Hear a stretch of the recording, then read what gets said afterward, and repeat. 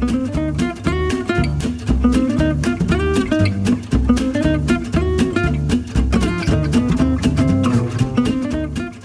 listeners. Welcome to episode 12 of season 2 of Ted and Michael Read Sketches into Microphones. I'm Michael Paul Smith. I am Ted O'Gorman. You are listening to our season 2 finale, and Ted, I have sensational news. Lay it on me, brother. We've just been picked up for season 3. We got renewed. Season 3 is Wow. happening. At our current salary, no less. Mike, are you getting paid?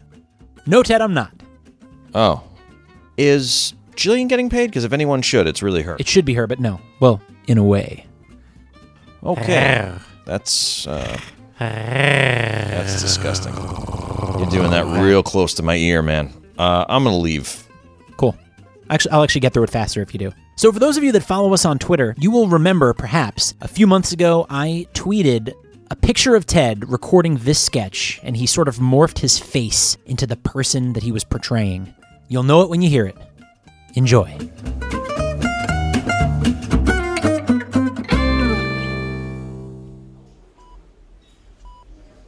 Doctor, I think he's waking up. He's opening his eyes. Okay, easy there. You've been through quite an ordeal. Can you tell me where you are, sir? I don't know. It looks like I'm in a hospital. That's good. Do you remember what happened? No. Why am I here? You were in a car accident. Everyone survived, but you took a significant bump to your head and were found unconscious inside your vehicle. Sir, this next question is very important. Do you know who you are? Nah, Doc. If I'm being honest, I don't know who the hell I am. Would it surprise you to learn that you are in fact award-winning actor Robert De Niro? I'm Robert De Niro? That's right. I'm Robert De Niro. You are. You're telling me I'm Robert De Niro? Yes, sir, that's what I'm telling you. You didn't have a license on you. The police will want to talk with you about that, but we all recognized you when you were admitted. You've been here for 3 days, and your family has confirmed your identity. You're telling me I'm the guy that was in the 1976 psychological thriller Taxi Driver opposite Jodie Foster and Harvey Keitel? Yes, indeed. Is it coming back to you now? Absolutely not. Listen, Doc, I don't know where you went to medical school, but the idea that I'm Robert De Niro is laughable. I never played a young Vito Corleone in Francis Ford Coppola's The Godfather Part 2. Nor was I in Penny Marshall's drama Awakenings, released in 1990 to mixed reviews. Well, you did, in fact, play both of those roles. Now, why would you think you'd know all this information if you weren't Robert De Niro? You see? You have my cell phone? I don't believe you had one on you, sir. Well, that's convenient. How's that? Well, if you had my cell phone, and you handed it to me, and Marty Scorsese's number was in there, I might just believe that I am in fact Robert De Niro. I see. Well, maybe a member of your family can bring in your cell phone. Or maybe Scorsese will hear about this and just come in and visit. Wouldn't that be something? What if I asked a member of your family to contact Mr. Scorsese?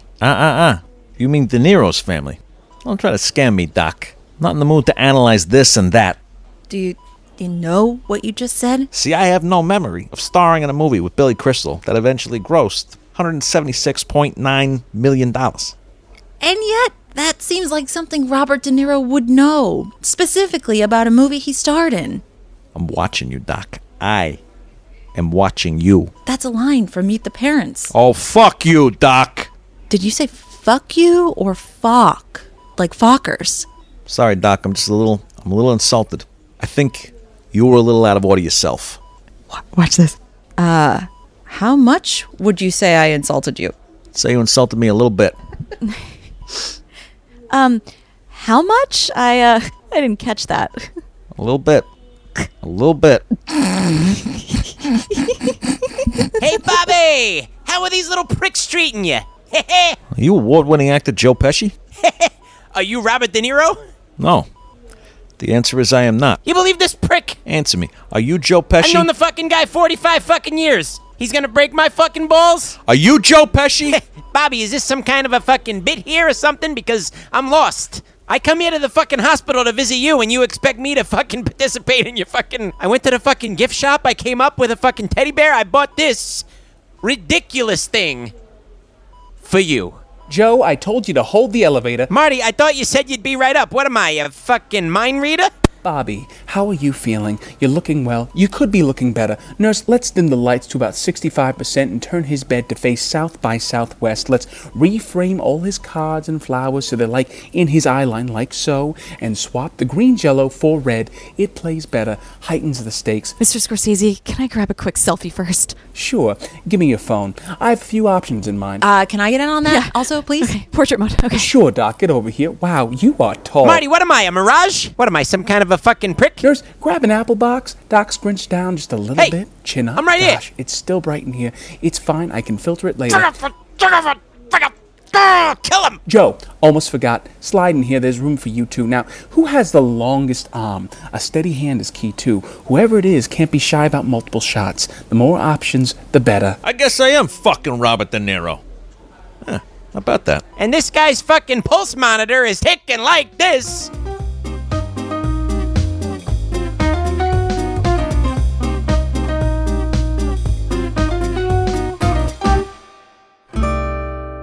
And now we present scenes exclusively for a visual medium. After leaving millions dead, dispossessed, hurt, terrified, or at least really uncomfortable, it appears the monster has made landfall in New York City. For more on this, we take you to our only reporter still willing to report from the field, Janet Coleman. Janet? Yes, Ned, I'm here on the western shore of the East River. The monster just used what few buildings that were left on Roosevelt Island to scratch his stomach, it seemed. Looks like someone's a little hysterical. Let me stop you there, Janet. Did the monster pluck the buildings from their foundations and use them as a sort of sharper image style scratching implement, or? No, Ned, this monster is over 400 feet in length. It has both enormous legs and wings. In this instance, it merely hovered over the better part of the island, crushing all that was beneath, and slid its body back and forth to get itself a good scratch. I'd imagine its scaly underside can get rather itchy.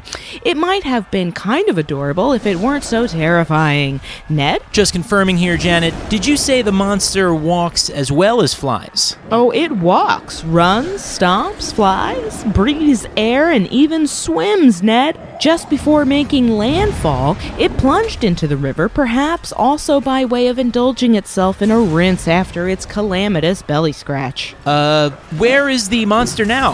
The monster is, standing precariously over me at this time. There's no way to describe this feeling without seeing it for yourself. Absolutely nothing on Earth could serve as an appropriate comparison for this giant and terrifying creature. It seems to be looking directly at me at this, juncture, Ned. It's alternately flying, stomping, and sort of grinning at me. It's now close enough that I can smell its strangely hypnotic breath. Oh my God, it's picking me up. Fascinating, Janet. We're going to cut out to a quick commercial. Will you stay put for us and come back for another segment? It's not really up to me, Ned. And we're clear. Honestly, if it doesn't eat me first, I might just try to befriend it and see if we could travel the world together. I'm realizing now I am not a strong person. I'm now a willing servant of the monster. Ned? This has been scenes exclusively for a visual medium.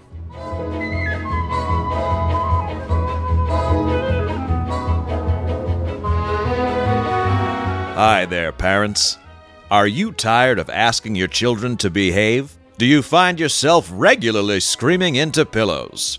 Gone are the days of, you wait until your father gets home. But the old classic of shaming your child into good behavior is alive and well. With Tyburn Industries' newly released You Broke My Childhood Memento Fraud Kit. Your fraud kit will include an old toy locomotive from an antique train set, an old porcelain figurine of a mother and daughter holding hands, an old-looking vase, and a bottle of artificial tears. Place the intentionally fragile items tenuously throughout your house, and keep that bottle of tears ready.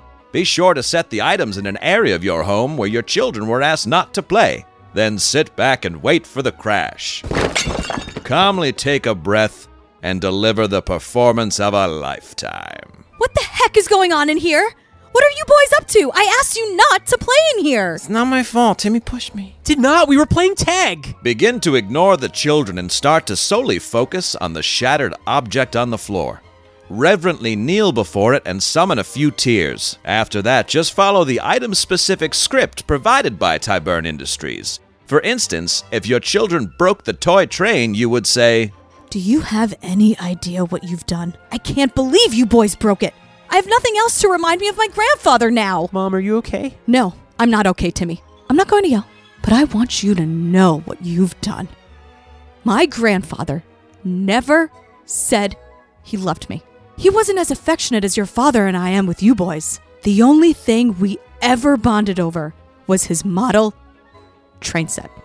I was the only one of the grandkids he'd let play with it. Sometimes he'd even let me wear his conductor hat. I loved that time with Grandpa. When he died, most of his train set was sold. But in his will, he left me this locomotive. His note said, Keep this with you as you steam through life. I love you, Peaches. Love. Grandpa? Mom, we're really sorry. We didn't mean nothing. We were just... You were just told to stay out of this room, but that didn't matter to you. Go to bed. when you deem the manipulation a success, tell them, I love you and forgive you both. But please, from now on, listen to me. I don't care about the train. I just don't want you boys getting hurt. Please don't let this happen again. Now go out and play. With that, the cycle of guilt is reset, and primed for the next time they, wink wink, break a family heirloom. Tyburn Industries. Buy before you lie.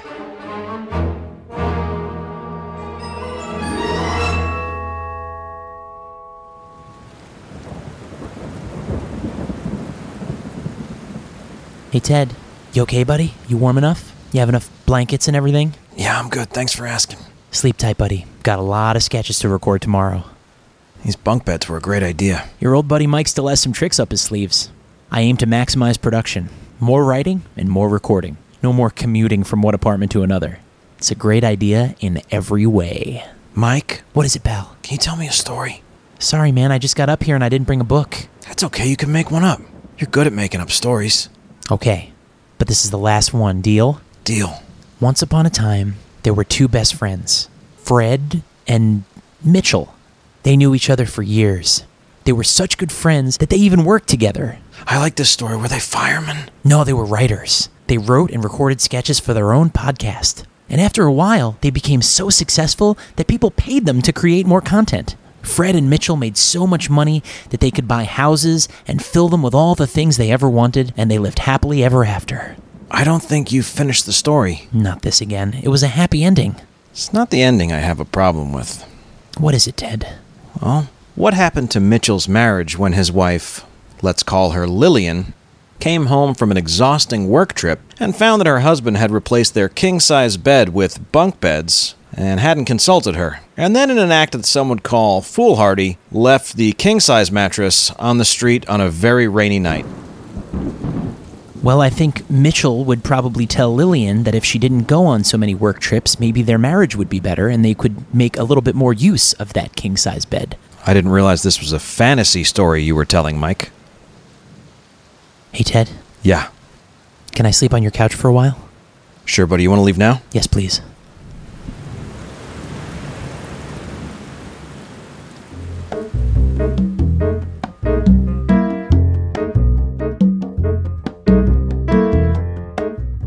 So that was season 2, guys. And if you're still listening, that means that we've let you in. And if you're still here, then you've got to be one of us. Yeah. You're chugging along on this choo-choo train they call life with Mike and Ted. Boy, do we appreciate you.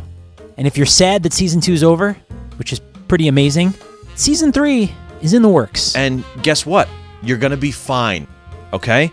Is there going to be a hole in your heart that we used to fill? Yes. Re-listen to season 1. Re-listen to season 2. Memorize the sketches if you need to. We will be back with season 3. We're not abandoning you. Follow Ted We home. are not Wait till he puts the keys in the door. dad. Tap him on the shoulder. Have him turn around scared. Ask him what his phone number is. Maybe he'll be startled enough that he'll just blurt out the truth. Remember what that number is and then start calling him, texting him. Maybe he'll reply. In which case, guess what? You've got yourself a new friend. Hallie will be fine with it. There's always food in the fridge. Ted, I know you're doing the you thing, but you're going to take us out with the last intro to the last dedication, so I want you to get up for it, man. I got you. All I right, got you. let me hear it. Mike, Santa Claus is coming to town. I got this, baby. I got this. I'm doing this for you because I love you and I love those baby blues. In small bursts, you're really quite a delight. Sorry, I dropped my phone. I'd like to dedicate this episode to the last 30 seconds of every episode of SNL. Oh my God, you guys, thank you so Thank you much. guys We had so so much much. fun making season 2. We have some people to thank. We want to say thank you to Stan, the boom guy. Thank you to G.E. Smith and the Ted and Michael Read Sketches into Microphones band. Oh, you guys have been great. Rob, the PA, thank you to you. Jillian for taking a chance on us all those years ago. Thank you to Johnson Taylor Corp for giving Jillian and me the lease for the apartment in which we record. Thank you to our mail carrier for not interrupting us with too many buzzes. Hal, our lawyer. Sylvia, our publicist, and Georgianne, her intern. Georgianne, we love you. Everyone at Libsyn, thank you guys. Whoever invented podcasting. Yeah, we love everyone who invented comedy, for that matter. We love you guys. Gary, the head makeup guy, he's the reason we look so good. Wendy Williams for making anything compared to her seem so much better. Thank you, Wendy. And a big thanks to Cavit for making large bottles of white wine at a competitive price. Cavit, gotta have it. They were our first sponsor. They've been our biggest supporter. Thanks to everyone at Cavit for pouring so much money into this podcast. I love New York. So do I.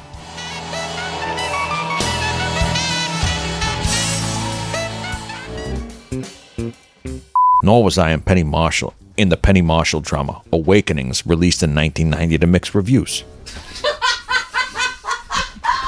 Now, why do you think you'd know all this information if you weren't Robert De Niro?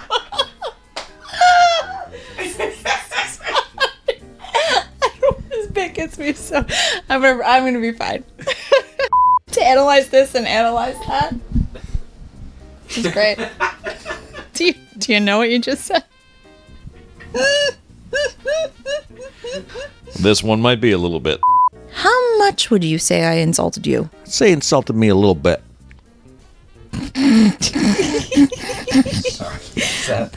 Was that way off?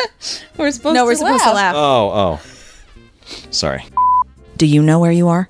Shit. Do you know who you are? Sorry. I'm fucking Joe Pesci. What am I, a mirage? What a thing. Fucking Robert De Niro. That was a backdraft.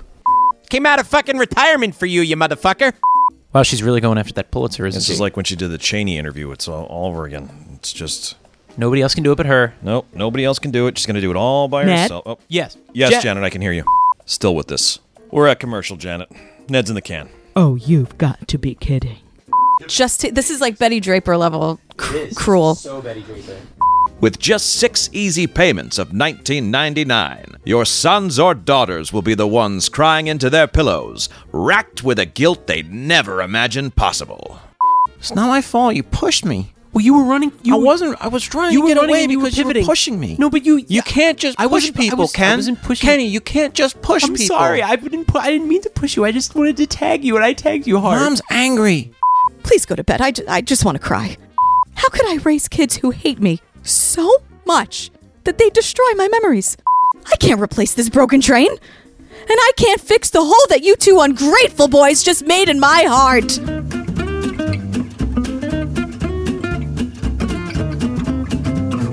Ted and Michael Read Sketches into Microphones was written by Michael Paul Smith and Ted O'Gorman, with some room for improvisation because this is a comedy podcast, you guys. We're not tied to the page. The podcast was produced by me, Jillian Pensavalli, and edited by me and Michael Paul Smith. You can subscribe everywhere you get your podcasts, and we'd really, really appreciate it if you rate and review us on Apple Podcasts. Those reviews help a lot, and to be honest, you don't want to be on Ted's bad side.